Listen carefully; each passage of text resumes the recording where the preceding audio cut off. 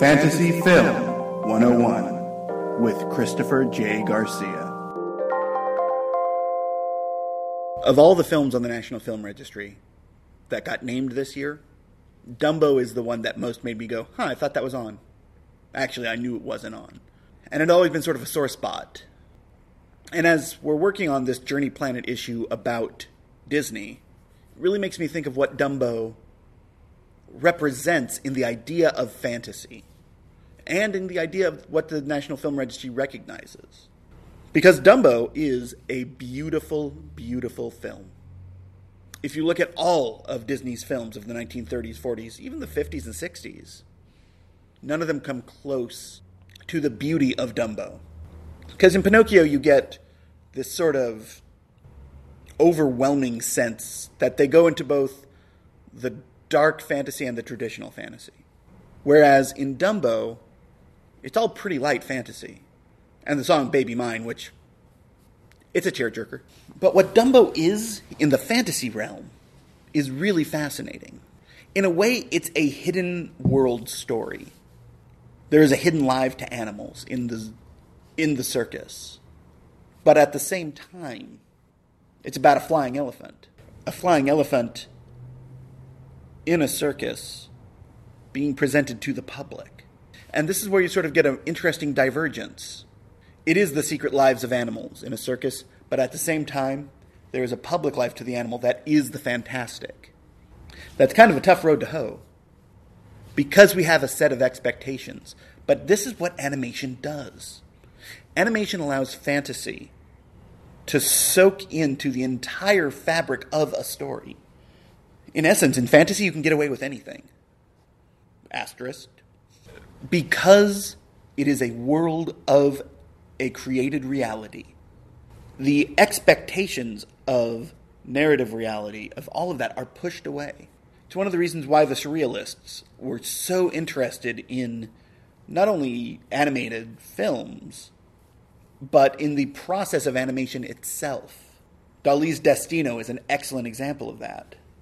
What Dumbo represents is in a way a rejection, but also an acceptance.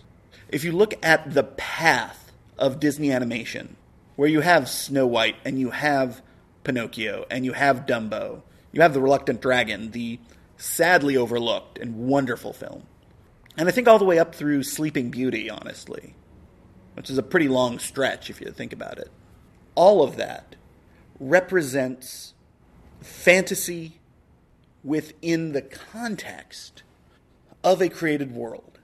Snow White, straight out of the Western European fantastic tradition. Pinocchio, the Southern European. Dumbo is something slightly different. And where all of these have in common is they are the story of children. In essence, you could say anything is the story of children, and Snow White is really about adolescence. We don't really know her age, I guess. Or is she 18 and on her 18th birthday she pricks her finger? I can never remember. No, wait, that's Sleeping Beauty. But Dumbo is about the unlocked potential within every child. And it's the mantra of believe in yourself. But at the same time, it's about a flying elephant. And the influences on the animation, everything from Japanese screen printing all the way up through some of the relatively racist, and actually pretty incredibly racist at times, animation styles that were very popular in the 20s and 30s, that already by the 40s were starting to lose some steam, but never went away. You still saw it into the 60s and 70s, and even into the 80s, apparently. Admittedly, my greatest lacuna is in 1980s animation outside of what was on TV. Dumbo is a phenomenal film.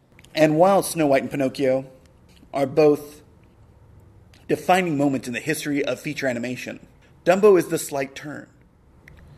And it is the best embracing of the idea that these animals can be main characters, that we can anthropomorphize them to a point where we can accept them.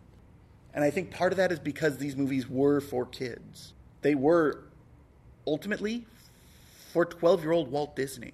Because back then it would be difficult for an audience to accept an animal as the main character. People actually made that claim about Benji, the first Benji film. No, I did not name my kid Benjamin after Benji, but I kind of wish I had. That would have been cool. Dumbo is a phenomenal film and absolutely 100% deserves to be on the National Film Registry. But I also think it deserves a place in the pantheon of fantasy film. Because it was obviously not the first time we had been given an animal as a main character, even in animation. Gertie the Dinosaur comes to mind. But it was the first feature film that did away with the human-like characteristic. Pinocchio is human-like. The dwarves in Snow White, humans-ish. But Dumbo was a divorce from that, was something new. And it ultimately informs the entire history of Disney animation, but of animation in general. You don't have Watership Down unless you have Dumbo. You don't have the Fantastic Mr. Fox unless you have Dumbo. It's a major work, and I'm so glad to see that it's on the registry now.